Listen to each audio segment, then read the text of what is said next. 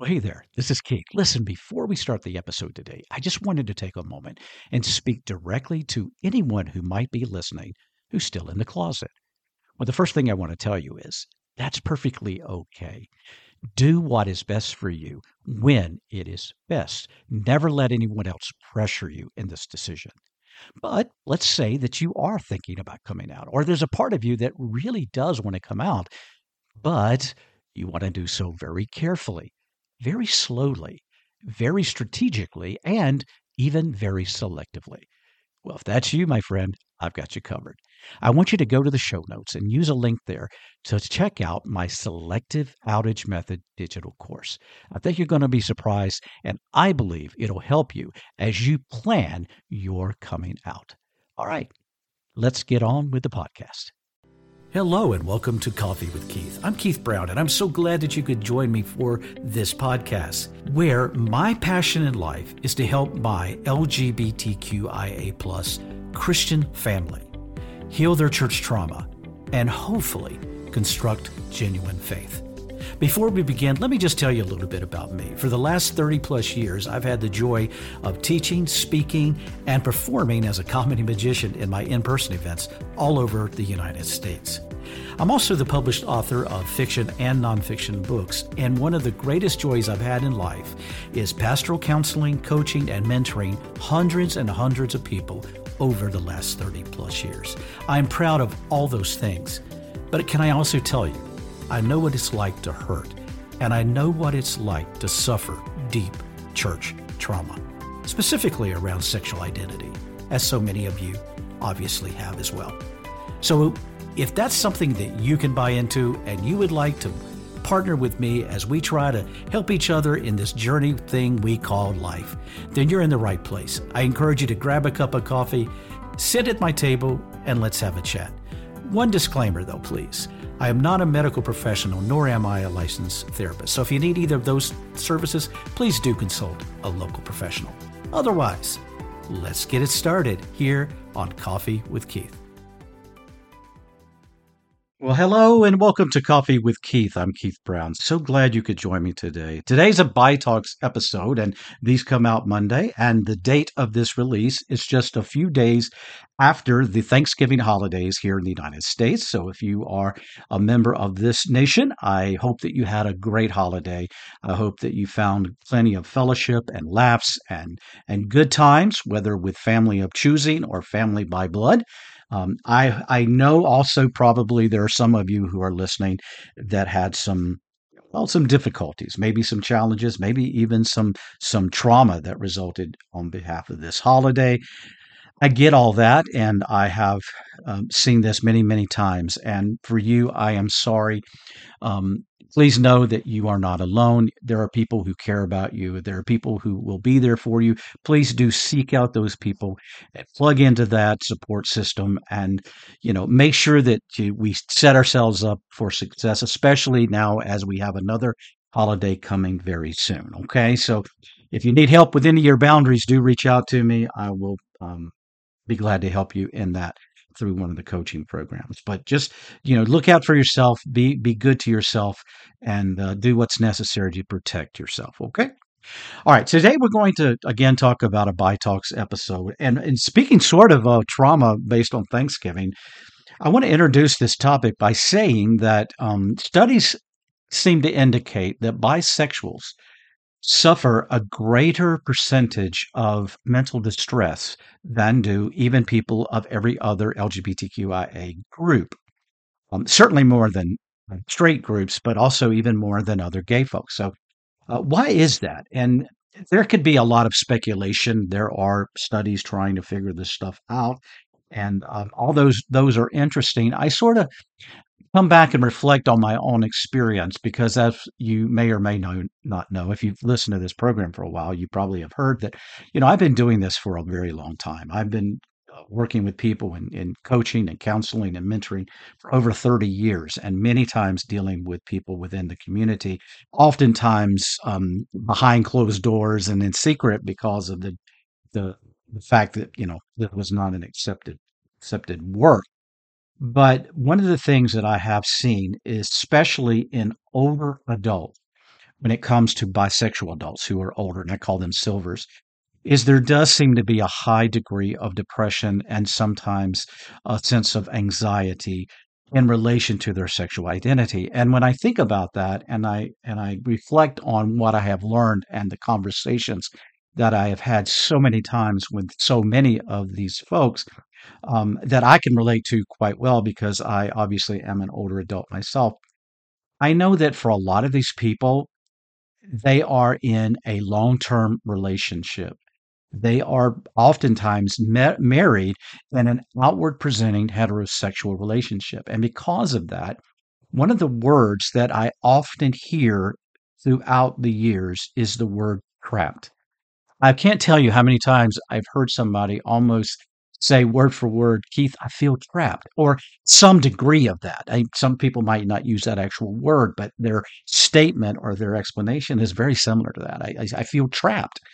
And so I started thinking about that in relation to this mental uh, issue, especially when it comes to depression. And I thought, why do I hear these people suffering from this idea of dealing with their sexual identity, primarily bisexual identity, and how is that leading them, some of them, to degrees of depression? So this is my own informal study, my informal research here that I'm going to give you, but I am going to give you four reasons I think that this is prevalent in older bisexual adults.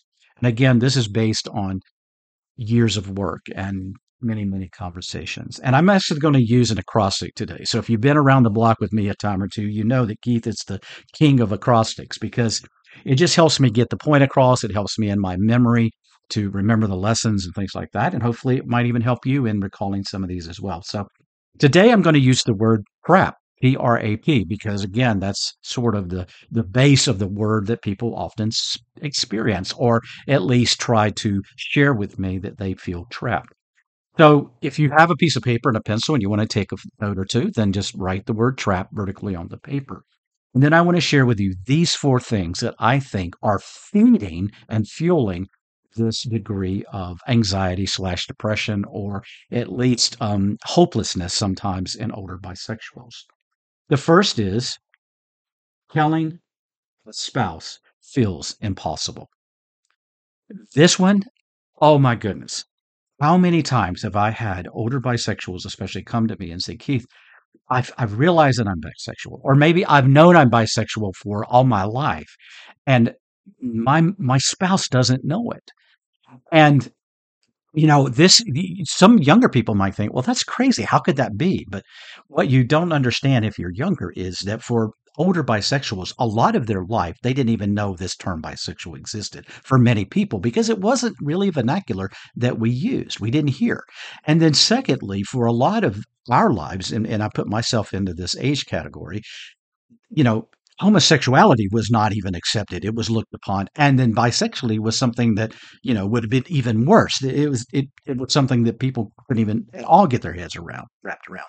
And for many people that understood themselves to be bisexual, sometimes not even having a word for it, they didn't know anything but to try to hide that or to cover it up or to overcompensate.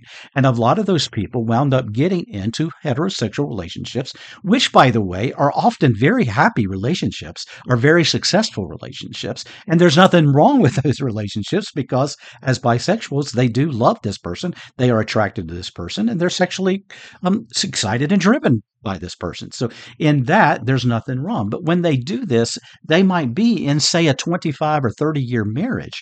And then at this point in their life, as they're getting older and they start to look at their life and they realize that there's less days before them that are most likely behind them, they go, you know what? This this is really eating at me now because I feel like I am in this marriage for this long term. And now I feel like I can't even tell my spouse how I feel and who I truly am. And this happens often over and over and over again. And the reason that they feel this way is this spouse has no idea in most cases that this is part of their spouse's identity or the way they think or the way they feel. And they are petrified in sharing this information with their spouse because in most cases they think, well, there's no way possible that my spouse is going to accept this or be okay with it or even allow it. and they are often result in a broken relationship. And for most of these bisexual, older silver bisexuals, they are truly monogamous at heart and they are dedicated to their marriages. So you can see how depressing this would be that you know this about you, but you feel like you cannot tell your spouse how you feel, who you are, your true sexual identity. So that degree of impossibility weighs heavy on their minds, thus feeding oftentimes degrees of depression. Again, I have heard this so many times. This is probably the most common thing that I hear among older bisexuals. The second, the R. Some people regret the untried. You can imagine if you are a person who is thinking, okay, we've got an older silver bisexual. Let's say they're, late 50s and they have been in a monogamous heterosexual relationship their whole lives. But they are realizing, whether for the first time or they've known it for a while, and now they're getting older in life, and then they start to perhaps regret that they have never experimented, or they have never tried, or they have never allowed themselves the chance to experience what it would be like to be with someone of their own, perhaps, sexual identity, their own gender. So this is part of it.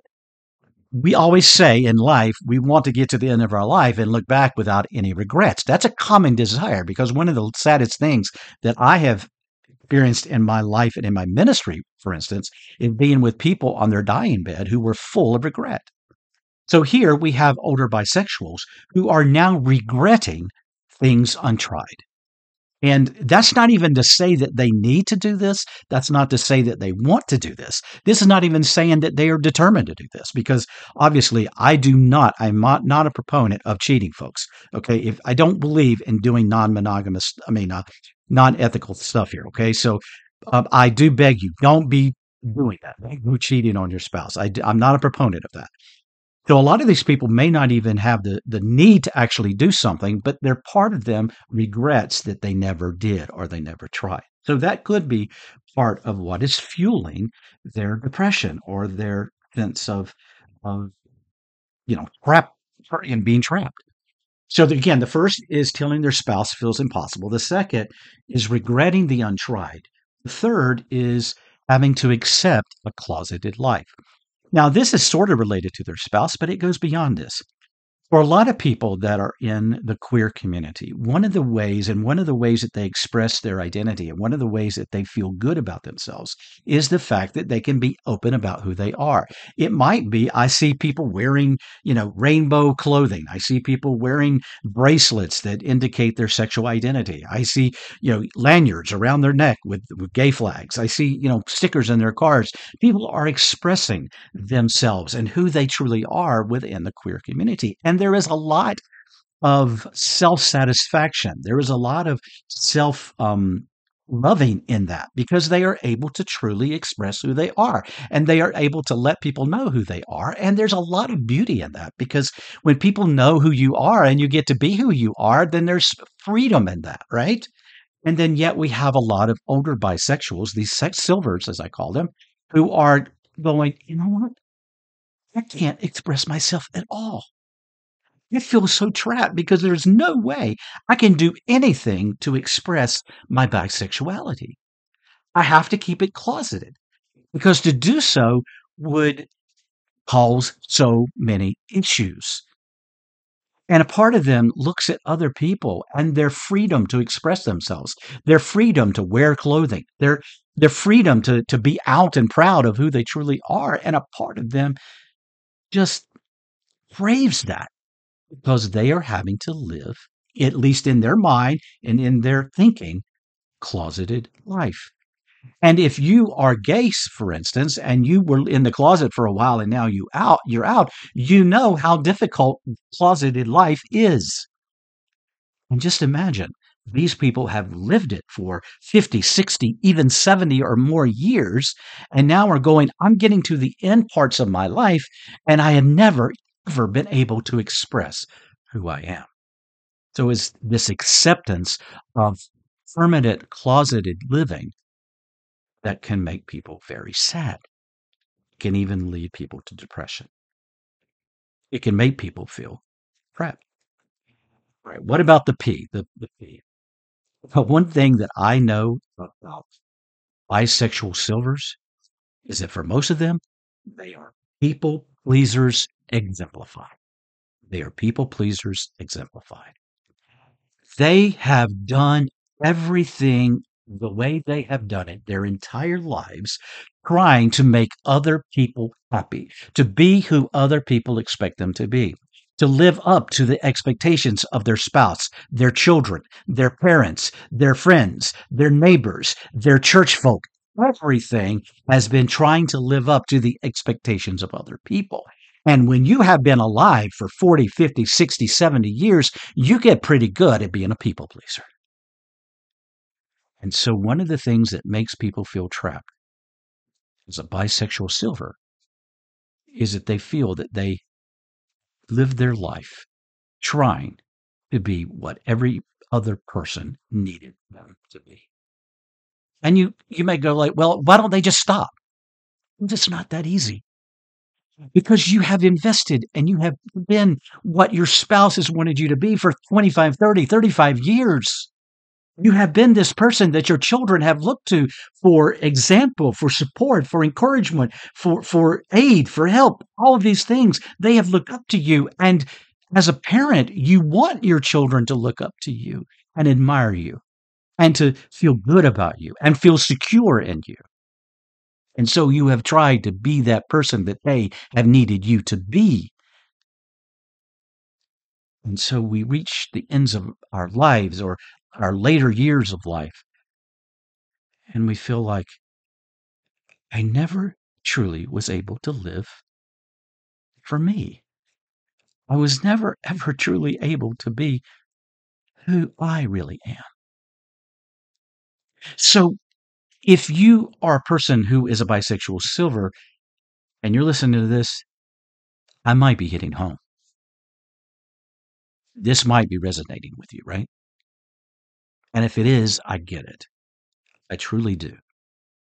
Because I understand a lot of the things you're going through because I have felt them as well. But I also want to say if you're a younger person, maybe you're a younger person who is a full lesbian or a full gay young man. I want you to understand, if you're listening to this, how it feels, struggles that are real for these older folks, and why many of them will never come out of the closet. So for their whole lives, they may indeed feel trapped. So if that's the case, could you be sympathetic to them? Could you love them? Could you understand? It's a hard road, right, folks? It really is. There are no easy answers. There are no one solution fits all, I promise. But I think there is help and there is encouragement. And before I go, let me just quickly say, okay, and yes, this is a plug, but it's an honest plug. It's a loving plug. I'm doing it out of love. Here it goes. In January and February, I am planning to do a journey, 2-month journey with bisexual silvers. It's affordable. It's a every week Zoom call that I have with this group. And whether it's 2 people, 3 people, up to 20 people, whatever the case may be, however many people that I have that are joining this group, I'm going to meet with you every single week. If you can't make it, we'll record the Zoom and you can look at it later. But we're going to meet and we're going to talk about these issues. We're going to talk about them honestly. We're going to encourage one another. We're going to love on one another. We're going to offer suggestions.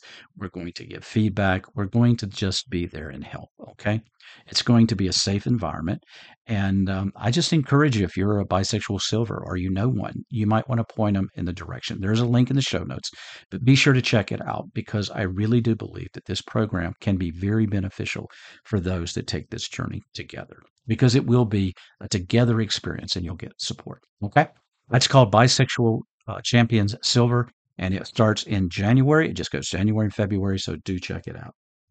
All right. That's all I want to talk about today. I hope that this this podcast has meant something to you. I do, from the bottom of my heart, do appreciate you listening.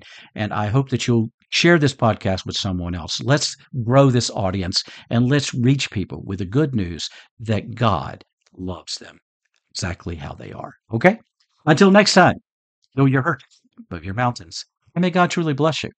Bye-bye, my friend. Well, there you go, my friend. This episode of Coffee with Keith. Thank you from the bottom of my heart for listening. Now, please stick around. One more announcement I want to give you. God bless you. See you next time.